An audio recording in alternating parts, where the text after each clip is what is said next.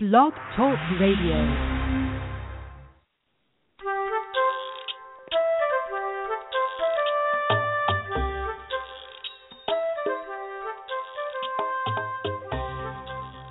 Hi there, I'm Laura Mize, pediatric speech-language pathologist, and welcome to Teach Me to Talk, the podcast.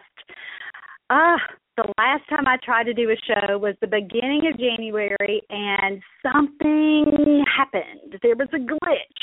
So for those of you who tried to listen to show number 252, Ideas for Toddlers Who Don't Sit Still for Speech Therapy, we're going to do it again. And I so appreciate those of you who messaged me and emailed me and let me know that there was a glitch. I had no idea because I do not go back and listen to these shows. That kind of drives me crazy a little bit to hear myself like that. So, again, if you wrote me to let me know that that wasn't working, I so appreciate it because we don't know about technical difficulties unless someone tells us about it. So we're going to try to do this show again. Let me make some really quick announcements. Today is January 27th, 2015, and if you are in Kentucky or near Kentucky, I want to let you know that I am speaking at the Kentucky Speech and Hearing Convention, the annual convention, the end of February. It's Thursday, February 26th from 2 o'clock until 5:15, so I have one of those longer sessions this time. I'm so excited to be an invited speaker there, and today I got a preliminary head count. It looks like we're going to need a ballroom. There are going to be so many people there, so wanted to let you know about that opportunity for you, and I don't think I have a link to information about Kish's convention this year at teachmetotalk.com, but I will put that up. So if you are interested in coming for that session, you certainly are invited. We'd love to have you. I'm going to be talking about that day a kind of new topic for me, which is using play to enhance speech-language development. So we're really going to be breaking down stages of play. Now, if you are a long-time podcast listener, I did a series of shows about this topic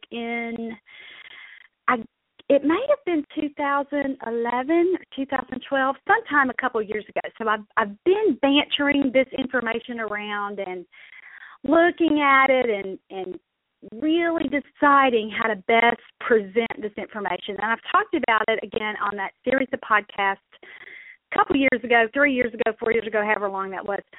So you can go back and listen to it then. But I've really, I don't want to say repackaged it because that's not correct, but I've assimilated other pieces about play that I've found, some with typically developing children, because remember, we always need to hold so that we understand how and when and why a child with atypical patterns or challenges with development, how they kind of differ from what we would expect. And again, that's not to say that we don't recognize that every child is innately different and that we appreciate differences in children and individuality and creativity and all that. Of course we do.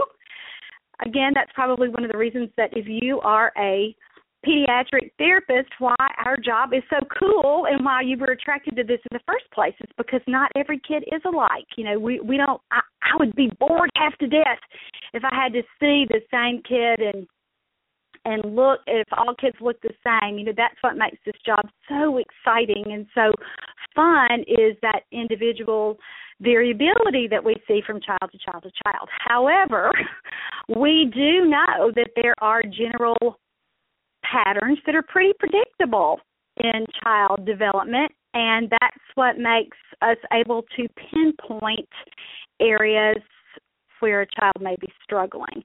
So I've done this whole body of work, and I've just been drowning in research, and I don't say drowning sounds negative, but I've been, how can I say that? I've been relishing all the new research and the new information and the new pieces that I've pulled together with this information on play. And so the first time I'm going to teach that will be in that 3-hour format at the Kentucky Speech and Hearing Convention. So if you are near Louisville and can get there then and want to join us for that day, it's the afternoon session on the 26th. For those of you who are thinking, well, there's no way I can get there, I'm going to be teaching it this summer live. We don't have our conference schedule out yet. We're still kind of working on dates, deciding where we're going to go, putting all those last-minute touches and plans on there. So if you want to see it live, hopefully I'm coming to a place near you. If not, we're putting the course on DVD, and there will, of course, be a book about it. And so even if you don't want to do the course, you can get the book. If you don't want to get the book, you can do the course, blah, blah, blah, blah, blah. But anyway, I'm going to have lots of opportunities for you to look at that information and digest it and decide what's relevant for you so that you expand your knowledge base if you are a speech-language developmental interventionist or EI specialist or whatever you call yourself in your state. So look for that information coming out. I'm hoping I'll have that out by spring, March or April. So take a look at it, but it's when I'm finishing it up. And it's one of the reasons that I haven't been able to do the podcast the last few weeks, because I am just immersing myself in this project to get it wrapped up and get it finished. So that's kind of a long explanation of why there have been some weeks without a podcast. And I do want to share my excitement about that project, though, because it's excellent information for you if you are a therapist. Now, if you're a mom listening to this show, you don't need to feel left out because this information is valuable for you too. And actually, in a lot of ways, it's even more valuable because you can look at exactly where your child is functioning and decide, hey, these are some cool things I can do with him. These are some new toys and new activities that I haven't thought about before. Or you'll decide, I've been playing at a level that's too complex for him. No wonder he runs away from me. No wonder he doesn't seem like he likes toys because I haven't found that sweet spot. So this information will be so relevant if you are a parent of a child with speech-language delays, and I want to mention that too. You'll get to have information that will totally enhance the things that you're already doing to help your child learn to communicate. And certainly every thing a child learns, every skill, whether it's a motor skill, a cognitive skill, a language skill, whatever he's working on, all of that can certainly be embedded in the context of play.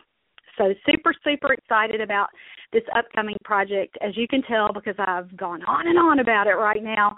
But I wanted to let you know that's coming. Okay, let's get to today's topic.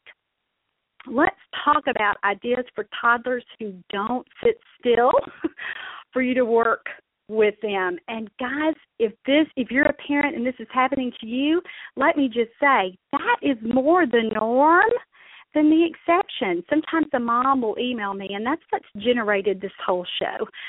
A mother emailed, and she said, I can't get my child to sit still to work with me. Now, she said he'll sort of do it for his speech pathologist, but she said she really is not able to work with him at home because he feels like she holds his attention.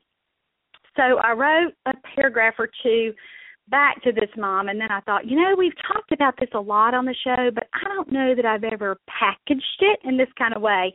And I think the first time I tried to do this topic a few weeks ago, I went back and tried to find a podcast to see if there was an exact title for this topic so that I could send it to her, and there wasn't. So I thought, even though we've talked about this topic in bits and pieces over the years, I probably haven't done a show with this title before, or at least I couldn't find it. So even if I did, here's maybe what I hope is a new twist on that, and hopefully if you are a parent, you can glean some ideas from this topic that you can use with your own child. And certainly if you are a therapist, oh my goodness, how many kids do you chase every single day? Because this is pretty normal for our little guys who struggle with learning to understand and use language. And really, it's normal for every toddler. Kids aren't really developmentally ready to sit for more than a few minutes at a time without full adult support when they're toddlers. And that's why successful preschool teachers and successful, if a daycare program has some times that are a little bit, or if their schedule is a little bit more formalized than just, here's some toys, kids, go play until lunch. If they have some different times, the really successful teachers and the most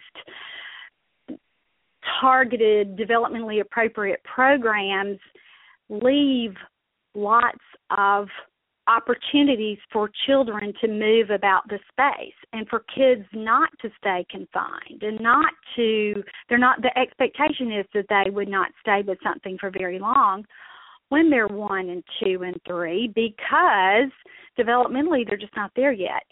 The exception would be if it's something that a child is totally interested in, that the topic or whatever he's doing, whatever his toy is or his activity or perhaps even a show, but we'll talk about that in a minute, a DVD, something he's watching visually. Usually it has to be intrinsically motivating for a child to want to stay. Now, intrinsically may not be a word that you're aware of if you're a parent. That just means internal. It means it's his or her own idea. It's why a child would want to stay with that. So certainly we'll see periods of that with children, from the time that they're babies and certainly on into toddlerhood. But let me just say, once a child becomes mobile, that power of being able to control where they stay is intoxicating, especially for new walkers. It's really, really hard sometimes if you are working with a child who is newly mobile, and all of you speech and language pathologists, I can feel you nodding your heads right now, or I can feel you kind of snickering, because sometimes the mom, first, of course, the natural progression is usually kids walk and then they talk.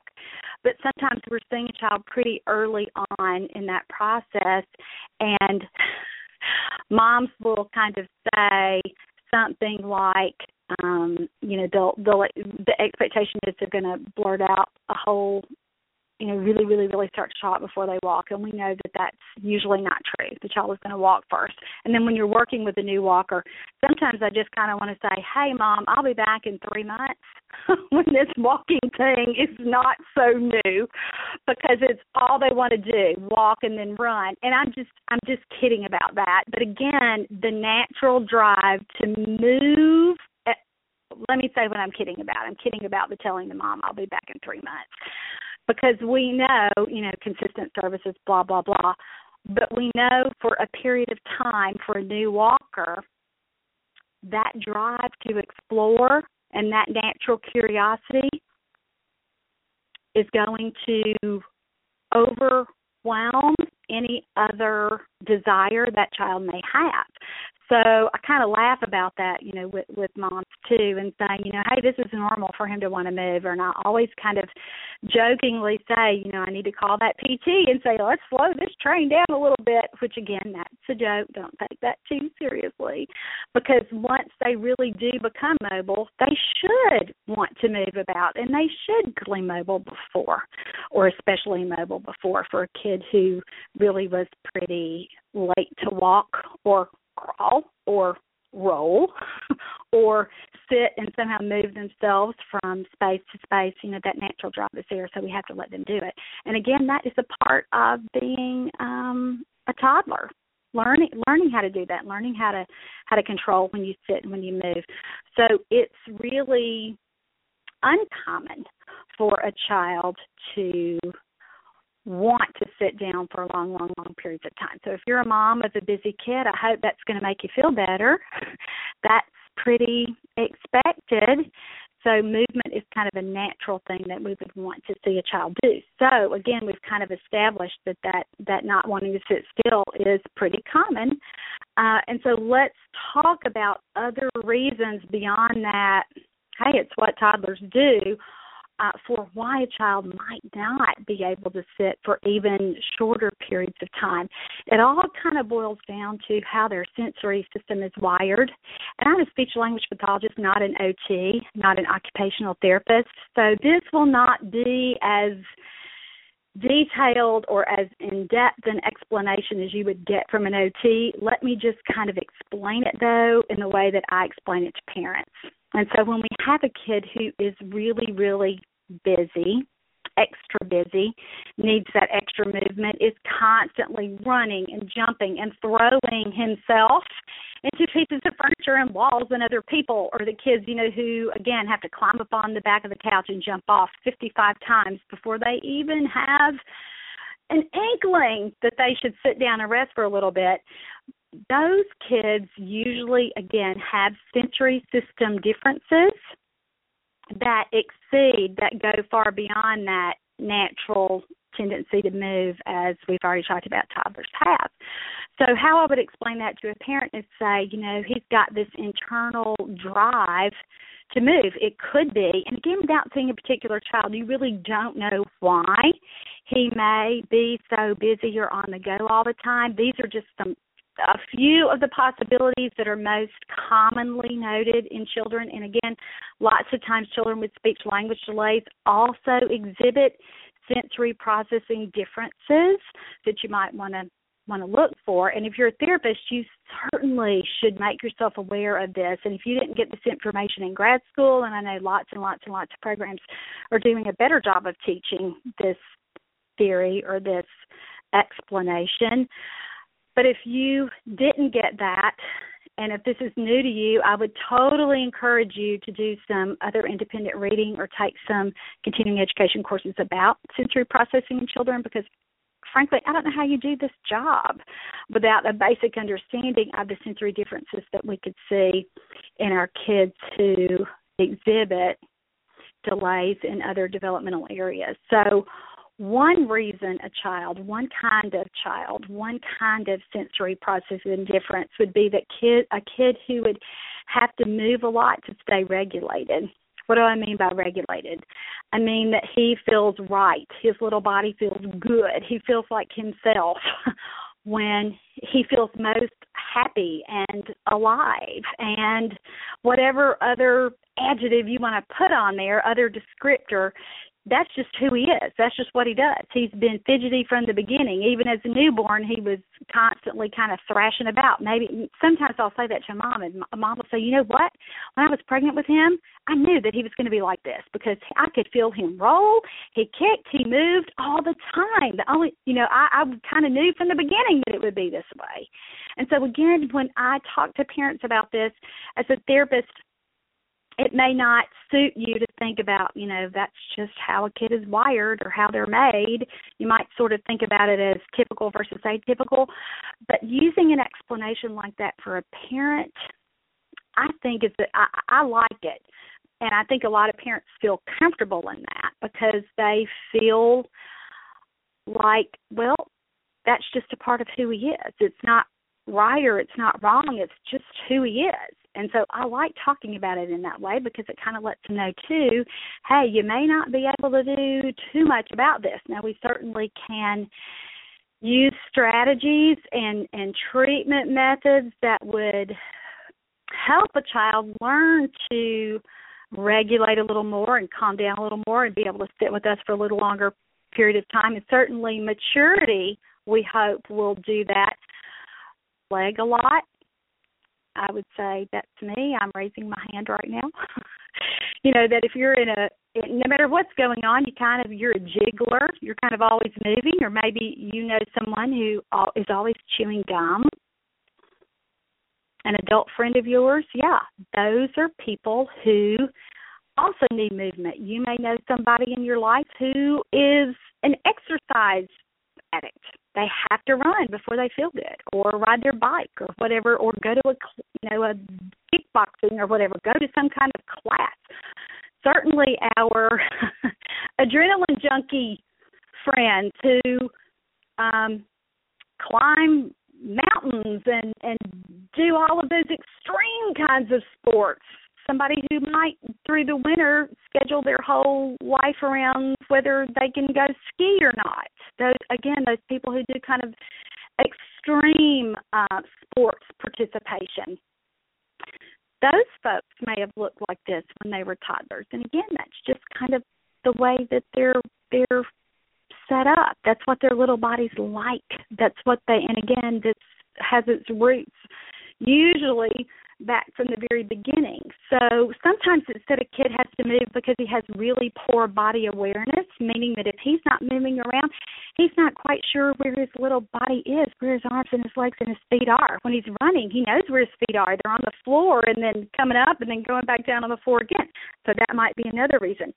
Sometimes our children who are low arousal, meaning that their systems, unless there's a lot going on, they're apt to kind of shut down. Sometimes our lower arousal, or again, they just kind of drift off in their own little worlds. As infants, they might have gone to sleep really easily.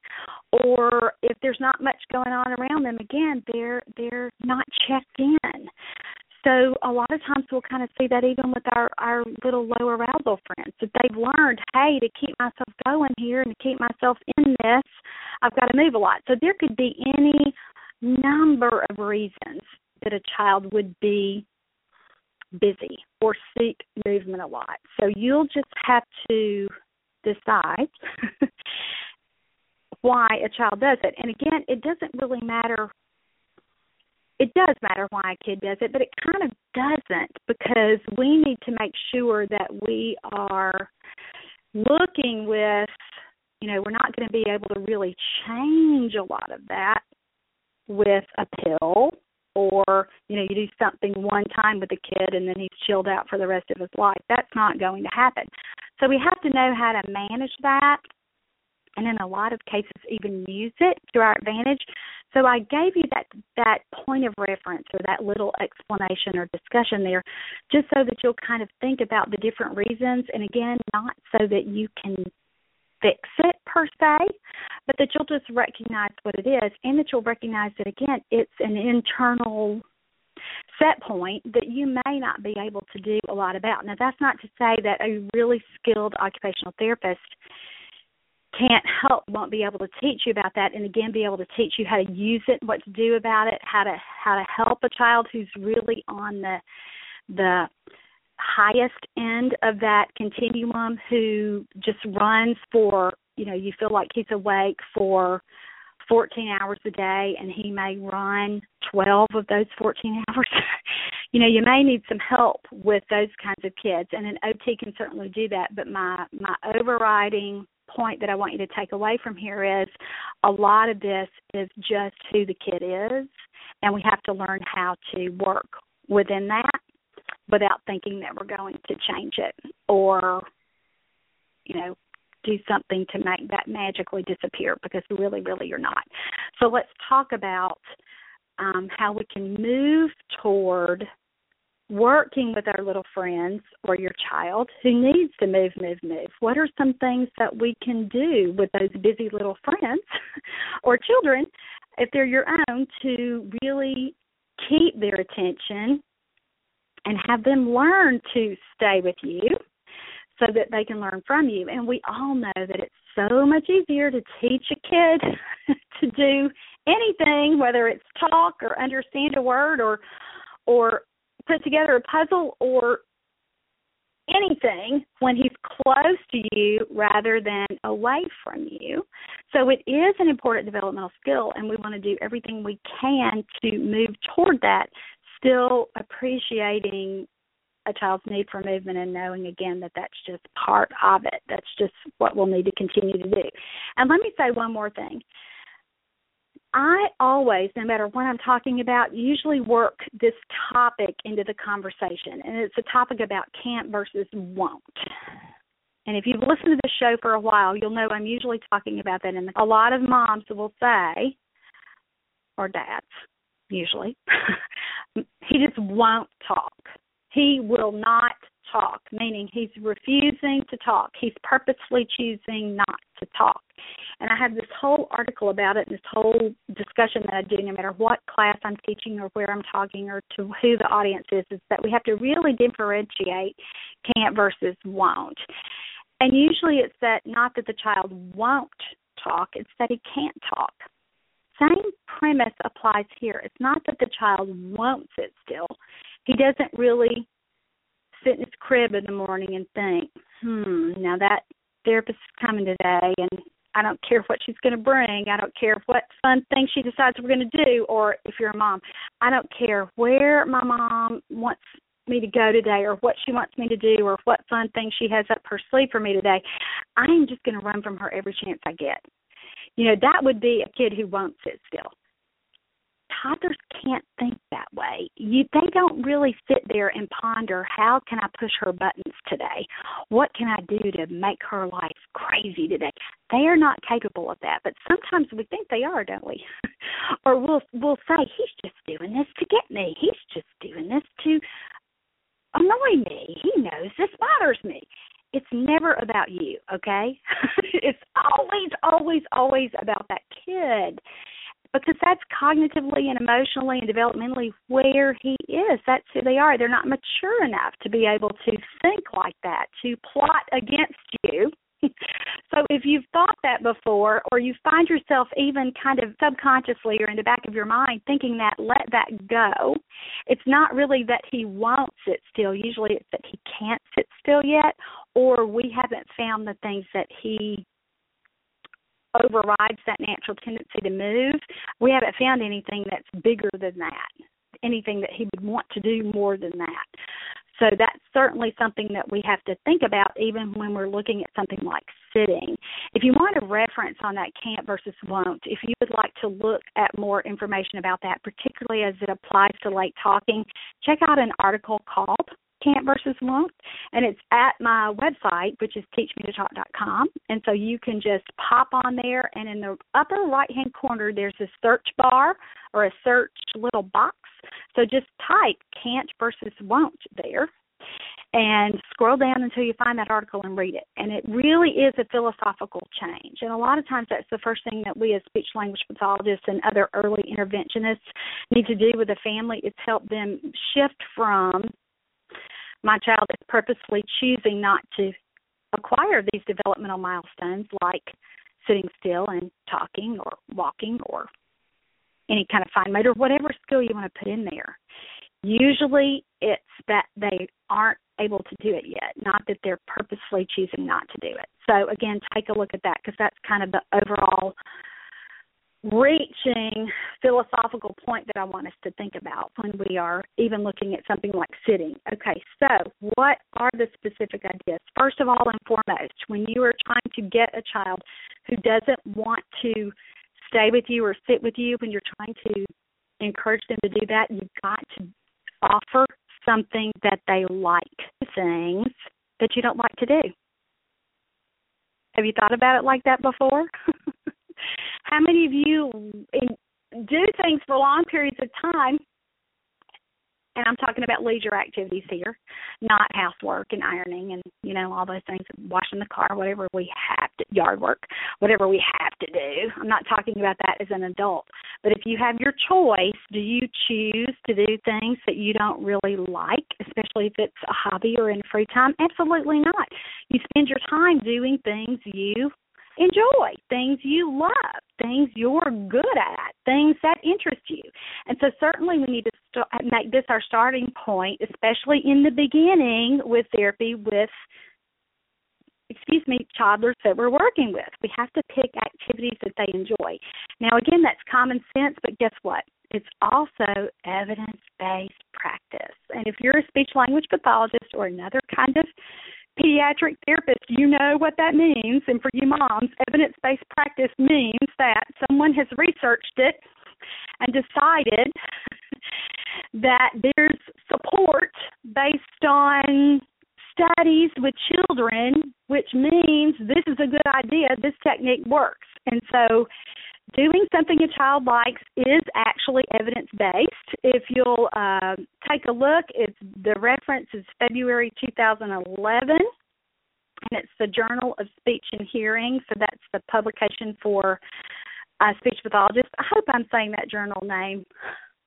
I hope I'm giving that whole journal name. I don't have the reference right in front of me, but you can look at it. The author's name, I believe, is Patton, P-A-T-T-E-N or P-A-T-T-O-N, and I cannot believe I didn't look that reference up before we started. If you can't find it, if you're trying to look at that reference, email me and I'll be sure to dig out the correct author and journal name. But I digress. Let's keep talking about the study. The number one recommendation that the authors, and this was a retrospective study, a review study, meaning that they went back and the set of researchers took other people's projects, other people's studies, and looked at the best ways to keep a young child's attention. And I believe this study included children who were diagnosed with autism spectrum disorders and possibly children also who were young children who were at risk for that diagnosis. So it may not have even been diagnosed yet, but certainly that diagnosis is looming. We can take this research, though, and really apply it to young children in general, because all young kids, and actually we could even probably mark out young kids and say people like to do what they like. You're going to spend more time in something that you are interested in versus something that you don't care anything about. So number one rule with toddlers, do what they like. So how do we figure that out? Well, again, kind of common sense. But if you're a therapist going in, especially if this is your first aged background to move to early intervention, or adults, and you've decided now you're going to have a shift in career, which I know a lot of listeners do because you email me and say, thank goodness I found your site and your podcast because this has saved my life this year. Or this, you taught me what I didn't learn in grad school or what I forgot that I learned. And so you're really kind of figuring out, and you're new to early intervention and working with toddlers, and you're trying to even kind of acquaint yourself with what toddlers like to do. First and foremost, ask the mom, ask dad, ask grandma, whoever you're working with, what does he like to do? What are his favorite toys? What are his favorite activities? And that really is something you should be asking as a part of the assessment process so that you know what a kid likes to do. Now, if you are seeing a child at home, and that's going to be a natural thing for you to really find out about, and for you to really be able to kind of join in, because at home he's going to do what he likes to do anyway, and he'll have his favorite toys and materials there. And again, that's one of the reasons of the no toy bag people like to recommend that and say that, because they want you starting with what a kid already likes. So ask mom that, stick to that. If you know that he loves playing with cars and trucks and trains and those little manipulative vehicles, play with that at first, because guess what? Here's the thing. You can work your goals and your focus into anything. The materials really, other than him liking the materials really don't matter. We should be skilled enough to use our strategies with any kind of toy or with any kind of activity, okay? So start, though, with doing what he likes, because that makes most sense. And maybe over time you'll be able to move toward things that are newer, or move toward things that are more mature or developmentally appropriate. Using a word like developmentally appropriate, if he likes it, it's appropriate, all right? And more often than not, if he likes it and wants to spend time doing it, it's, again, where he is. And we always have to start with what kids like and where they already are. We don't really start with a goal. We start with what they can already do and what they're already interested in. So join in what that child likes to do. If you're seeing children not at home, in an office-based setting or in a school setting, if you're at preschool, talk to the teacher about what he likes to do. Other than that, spend some time with him, looking at what he likes. See what he's attracted to. If he's in your office and you really are kind of at a loss for what this kid likes to do, a lot of therapists, a lot of speech-language pathologists who are experts will say, especially like, let's think back to PECS, the Picture Exchange Communication System. They recommend that you spend some time, Frost and Bundy, at the beginning of that program determining motivators. That's determining what a child likes, what he wants to do. And the way that they recommend that you do that is that you set out a whole bunch of stuff and see what the kid goes for. Now, in the original training videos, you might do that, at a table if you're in a real clinical setting, so that you're on one side of the table and the kid and his mom is on the other side, and you may set out 3 or 4 things, and again, look what he reaches for. That's what he wants. That's what you would use as a motivator. Same kind of premise if you're deciding with toys. I have seen other therapists who may, again, kind of in a really clinical assessment situation, have a lot of toys out in the room just to see what a kid goes to, just to see, if he passes by it, if he kind of looks at something and then tosses it aside, that's not really relevant for him. He doesn't like it or is not ready to do it for whatever reason. And that's okay. You're going to start with what you know the kid. That's why as a therapist, too, even though I know there's so many state programs right now that really have prohibited therapists from using their own materials, that's why I still think it's a good idea to have a variety of things, if you can, so that you can explore what a kid might like to do. And sometimes it's just exposure. A child has never seen bubbles before. Mom or dad haven't done that. And then you bring it out and try it, and they love it. It's their favorite thing. So that's certainly something you can try, too, particularly with children who have limited resources or limited exposure, limited opportunities to play with a variety of toys. Sometimes moms and dads will say, well, they don't really play with anything. And you look around and you think, well, no wonder, because there's not a lot to play with here. And again, that's not an indictment of their ability to provide toys. That's just kind of the way it is for that particular family, and we work with what we have.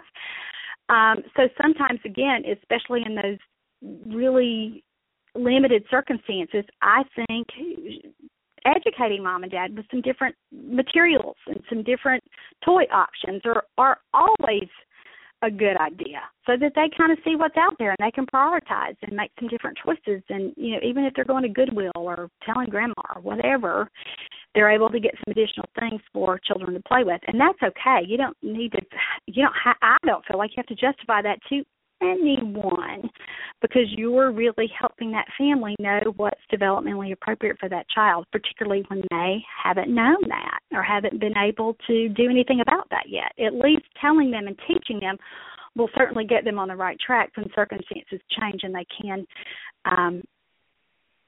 do some different things about getting some developmentally appropriate toys. All right, let's move on to the next section. Boy, I'm going slow with this topic tonight. I hope we get through it in one show. The next thing that we do, the next idea for toddlers who don't sit still for speech therapy would be, and again, I would say this is hand in hand with the first one, you decrease demands so that a child doesn't feel forced to do anything beyond stay with you. Now, let me say that again.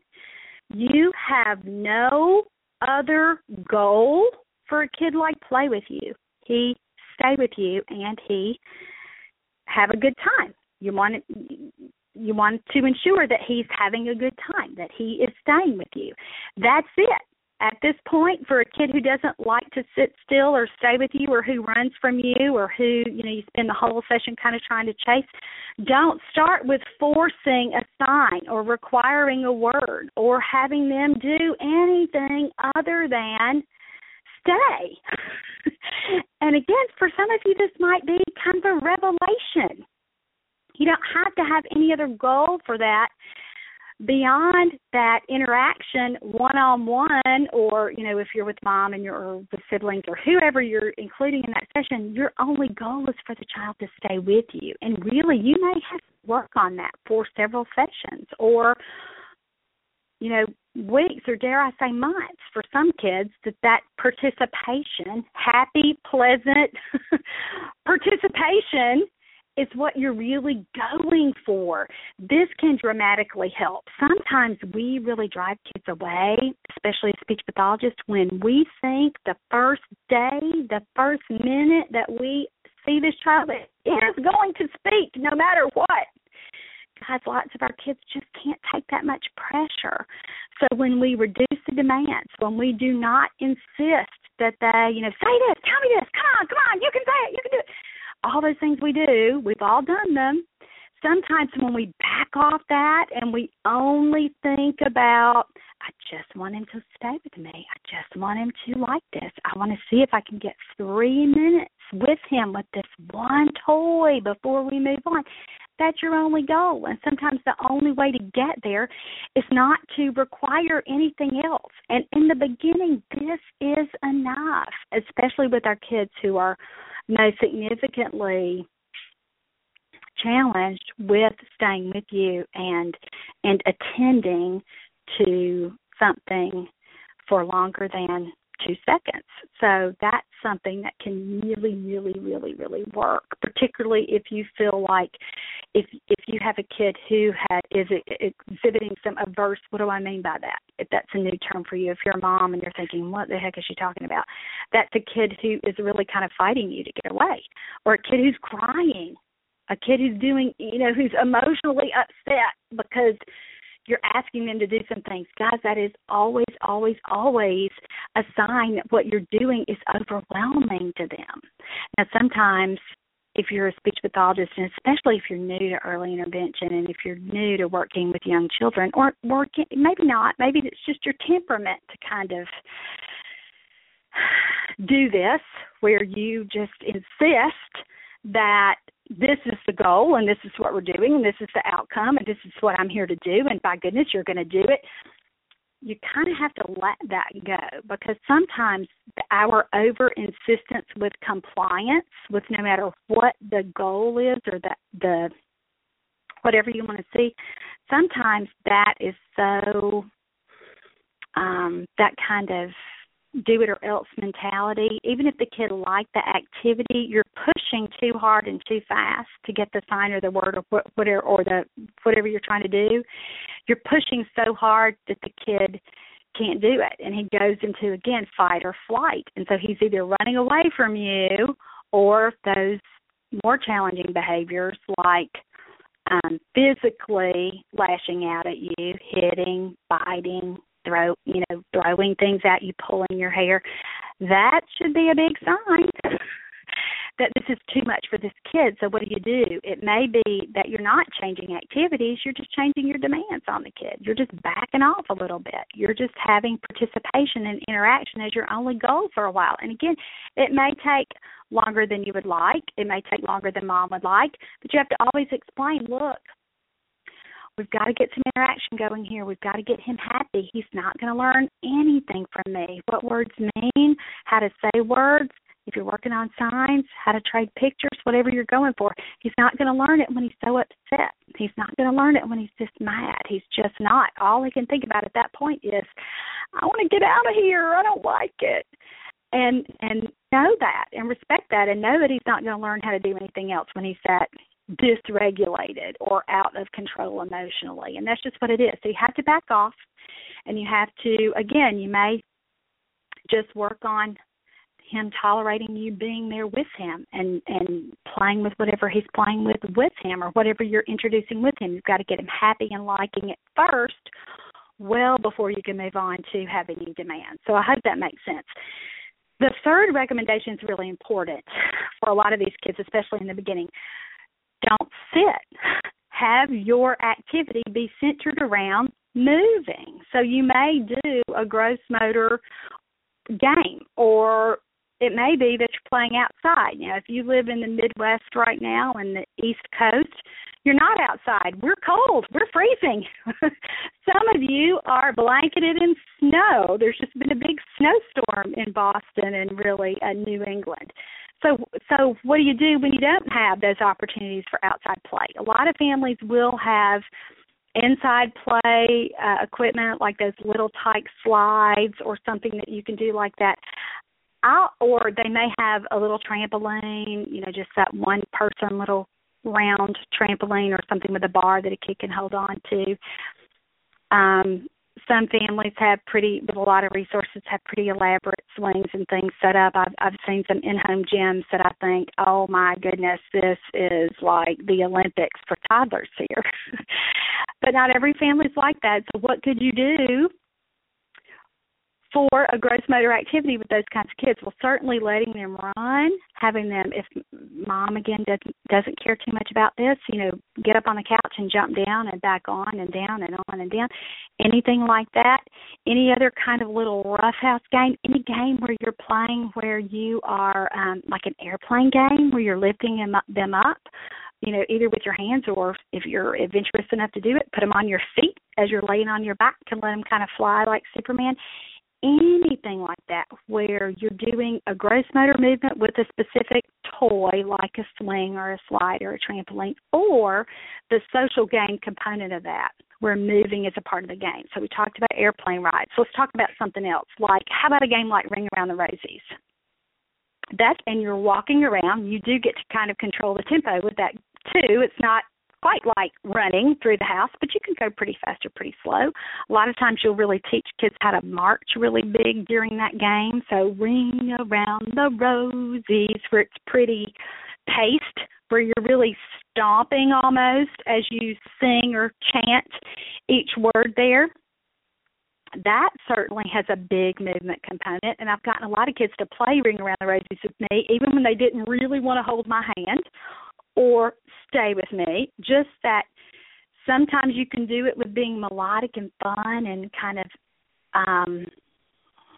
more rhythmic, where you're really singing that. But some kids really like that chanting, where you're really, and stomping, where you're really, doing more like Ring Around the Rosies, pocket full of posies. They like that almost better. Sometimes our kids with auditory sensitivities who can't tolerate somebody singing to them really respond to that chanting. And if you're really doing that kind of stomping with it, or really, landing pretty hard on your foot there when you're doing it and making it very rhythmic, they'll respond to that. And that gives their bodies lots of feedback as you're going in that circle and they're stomping their little feet, or if you're running as you sing it, or, kind of going faster than a slow tempo there. They'll really, really like that. Other kinds of social games where moving is part of the game. Row, row your boat. How do you play that? You sit on the floor or in a chair. But on the floor, with how I play it is with my legs outstretched, and I put a kid on my knees, and I take their little hands and we row back and forth. You can ride a little horsey the same way, where you're holding their little hands as they sit on your legs there, your knees, and you're bouncing them. And again, you made movement part of that routine, and your only goal right now is for them to stay with you. Now, over time, you'll move to eventually get to the point where they'll say a word or fill in a word. But really, for right now, for a lot of these kids, your only goal should be that attention piece and that interaction piece, and them wanting to do it with you 3 times, 4 times, 17 times. You may be sick of it before a kid can be finished with it. And if that's the case, that's perfect. That one piece alone is what we should be measuring for that kind of child. So that's certainly something you could do. Another thing that you might try that I like to do with these kids is use a toy that would involve moving. So certainly, instead of sitting there with bubbles, you're sitting there on the floor in a chair and he's sitting. Don't play bubbles like that. That's kind of boring. Play bubbles where you're both up, where you're standing up, or even if you're sitting where he's up and popping. I like to do a lot of that bubbles as I'm on my knees, or I'm even standing, kind of ready to move. So certainly, and another trick that I've talked about here on the show before, but that I'll mention again, is you may not teach a child to calmly pop a bubble with his index finger. You can kick bubbles. You can clap the bubbles to pop them. You can slap them, as the bubble's about to hit the floor. Really model. Pound in that bubble with your hand down. Come down with a really hard slap so that as you pop the bubble, and a kid can get that feedback in his little hand as he slaps the floor.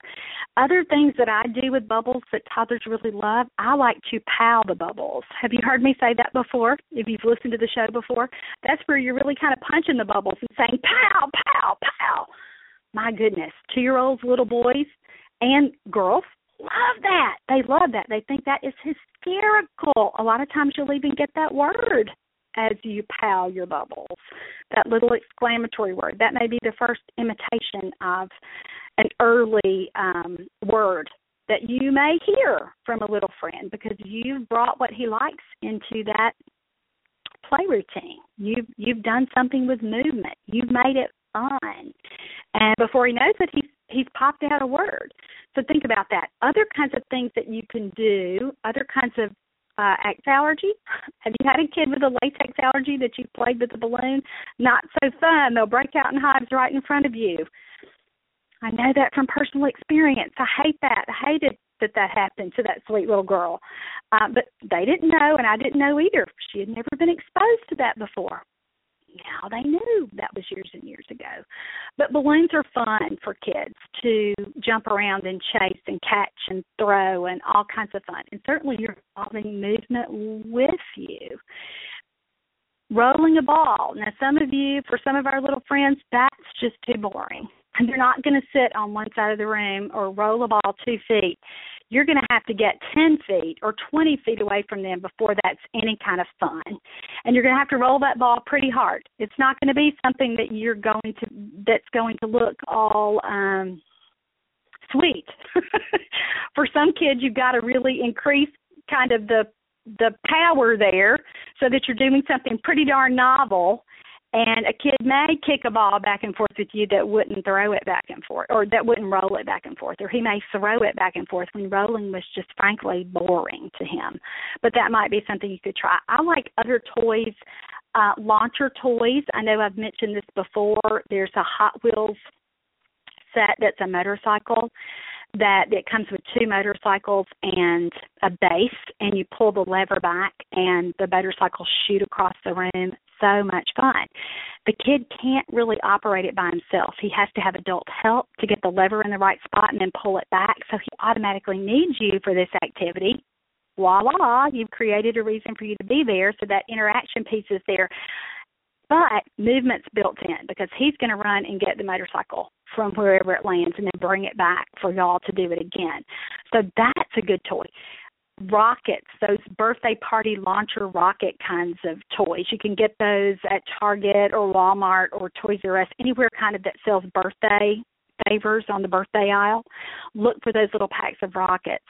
A lot of them you'll pop it on your hand. You'll push it on your hand so it's kind of air propelled, or there's some that they're called stomp.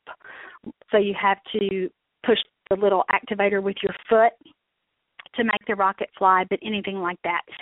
There's a new set of, the toys used to be called Sky Dancers. I don't know what they're called now. There's some kind of fairy.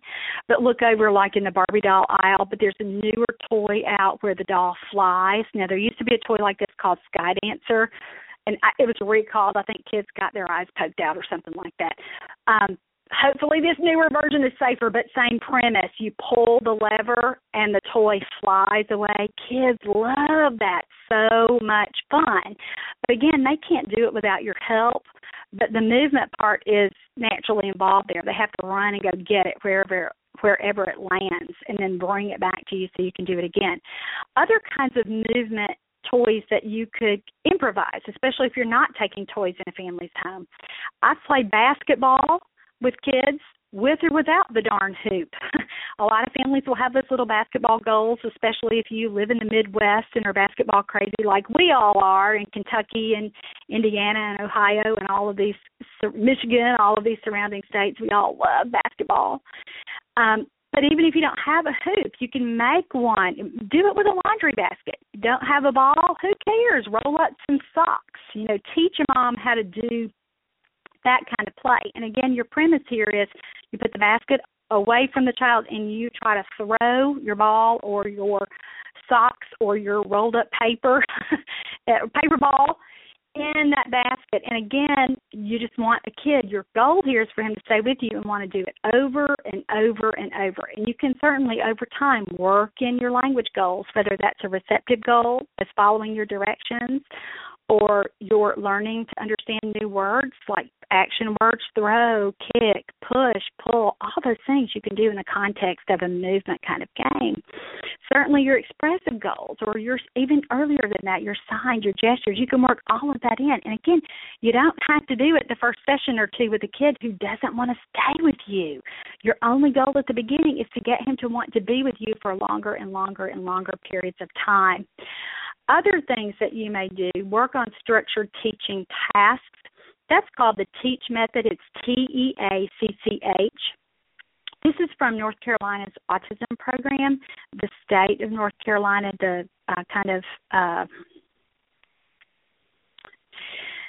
this method uses structured teaching tasks, meaning that we don't do a lot of language here. These are visually based, usually cognitively oriented tasks, meaning that a child is sorting or putting something in a container, or somehow using a skill like matching, and our whole motivation with these kinds of tasks or these kinds of activities is to develop a child's ability to pay attention, to stay with the task, and to complete the task before he moves on to something else. Now, I've done whole shows about this, so I'm not really going to talk a lot about it tonight, but Google that or search it on Teach Me to Talk. I've called it structured tasks, I believe. So you can certainly get some more information about that there. If you're a Pinterest fan and spend lots and lots of time on Pinterest, go to teachmetotalk.com's page and look for boards that say TEACCH, again, TEACCH, or structured teaching, or I have a whole board called For My Little Friend. And when I first really started using TEACCH tasks, I had a little guide and this is how his mom and I would find ideas for him for activities to make. But again, it's primarily nonverbal, and that it's primarily used at the beginning with children with autism, but now it's used with all kinds of kids. We're really teaching them to do kind of a repetitive task, but the whole purpose is so that they learn to complete one whole activity before they move on to something else. And this is necessary for every child, but for our kids who have really, really strong visual interest, it's a great way to get them involved. And I've done, again, a podcast or two about this, so that's something you might search in our archives as well. Over time, what we want to do with kids that are like this is we want to adapt a move, sit philosophy for how we structure our sessions with them. So that might mean that we do an activity like bubbles, and then we sit down and we play with something else. We might play with trains or something that's more of a sit-down activity. And then when the child is finished with that, we're going to get up. We're not going to really introduce another sit-down activity. We'll get up and maybe play a game like Around the Rosies, or I might chase them around the room several times for 5 minutes or whatever we do. And then we go back and sit down and we might do Play-Doh or, whatever your sit-down activity is that you can entice a child with, or like a sensory box, something, again, that he would get a lot of feedback from.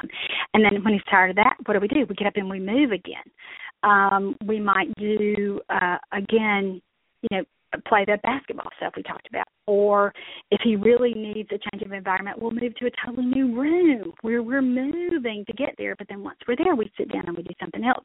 So we're really adopting that move, sit philosophy. That's kind of what you want to move to. I've got 3 more things that I want to get in. We're kind of in the last few minutes of the show, but I want to finish it. One thing we can do, too, is to really modify the space that we're working with the child in so that movement is less of an option. Now, this does not mean belt the kid in a high chair because kids who need to move, and they may move that darn entire high chair in an effort to show you how much they need to move, or do, scream at the top of their lungs till you let them out. So that's not really what I'm talking about. I'm talking about putting a kid maybe in a corner where you use your legs, so that your legs are kind of outstretched there, or if you're taking toys in your bag of toys, so that you kind of block his access and you kind of turn him around so that he's not able to get away and move as frequently. Other things might be that you are in a hall where, again, movement, you're at the end of a hall, you're kind of in between him and the hall. So and his way out of that hall. So you limit his things. Sometimes you may have to go to a smaller room, and just not having the option to run in a big open living area is something you can do. If you're in a clinic setting, you may need to treat him in a smaller treatment room rather than going to the gym, or go to the gym first and then move back to a smaller treatment room, so that availability of him being able to run away from you isn't as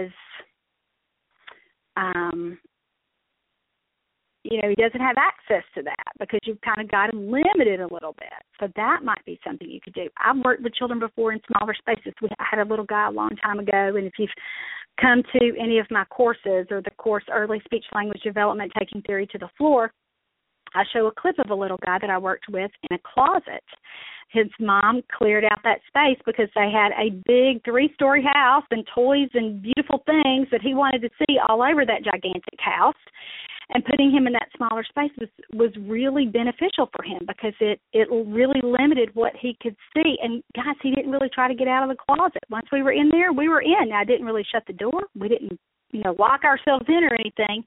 But just having that confined little space, let him know this is what we're going to do, this is where we're going to stay. And he sat beautifully, much, much better in that setting than he did up in his gigantic first floor of his home where he wanted to run all over everywhere. So that might be certainly something that you can try.